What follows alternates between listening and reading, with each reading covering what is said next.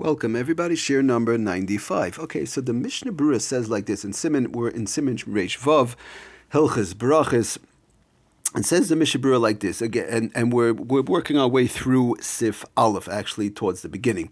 Says the Mishnah Berurah like this, that imhu pre-eitz, oi pri-hu adama mevarach bayre pri-hu, hilkach imhu mesupak, if somebody was not sure, bepri, with they have this item in their hand, this fruit or vegetable, they're not sure if it's a fruit or vegetable, they're talking not sure. Imhu pre-eitz, oi pri-adama, they don't know if it's a eitz or if they have to make a bayre pri-adama. In other words, do I make on this item that I'm holding in my hand, bayre pri-eitz or bayre pri-adama? What should one do? Tells us the Mechaber, the Shulchan Aruch, Borei Pri Hu Adama. One should make a Borei Pri Hu Adama. So comes along the Mishnah Berurah in Sifkat and Daled and tells us not just that, but in other words, if I don't know what this thing I'm holding in my hand, I'm not sure what bracha to make. V'chein kishehu sofek loy mitzad hadin. Also, if there is a sofek mitzad hadin, in other words, there's a substantial machlokes on this item. Some poskim, for example, say the item that I'm holding in my hand to make ha'adama, and some poskim say the item I'm holding in my hand to make ha'eitz. So then one would make a ha'adama. But the Mishnah Berurah tells us a very, very important point in all of Hilchos Brachos, which is something we have to keep in mind all the time.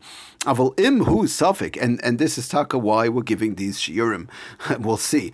Aval imhu safek loy machmas shaloi lamad. If the safek, in other words, if it's a valid safek, it's a real question. We don't know. We're just not sure on this type of fruit. Do we make hadama? Do we make ha'etz?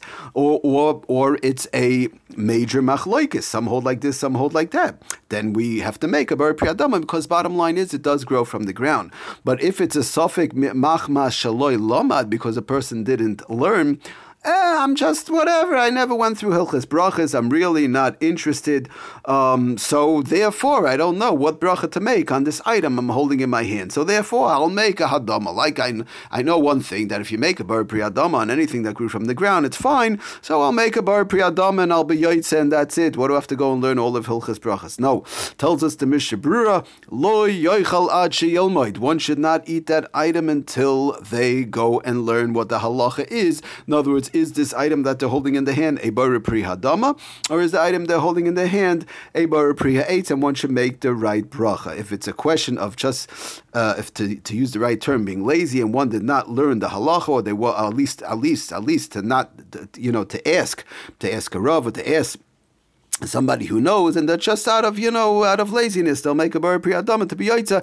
Then says the Mishnah Berurah, lo yochal ad sheyilmoid, one should not eat it bichlal. And by the way, that goes for all of Hilchos Brachos. It goes for everything in halacha. You have it in Shabbos, you have it in Sfek Sfekas, and many, many different things. I heard Rabbi Belsky Zecher Tzadik Levracha used to talk about it when it's brought down in the Shulchan Aruch, in the Noisei Kelim. But when somebody has a sofek, just out of in general, I can't say every single time, but in general, just because they're not interested in learning, they'll just go with there's a way out, so to say, a b'di'evet thing.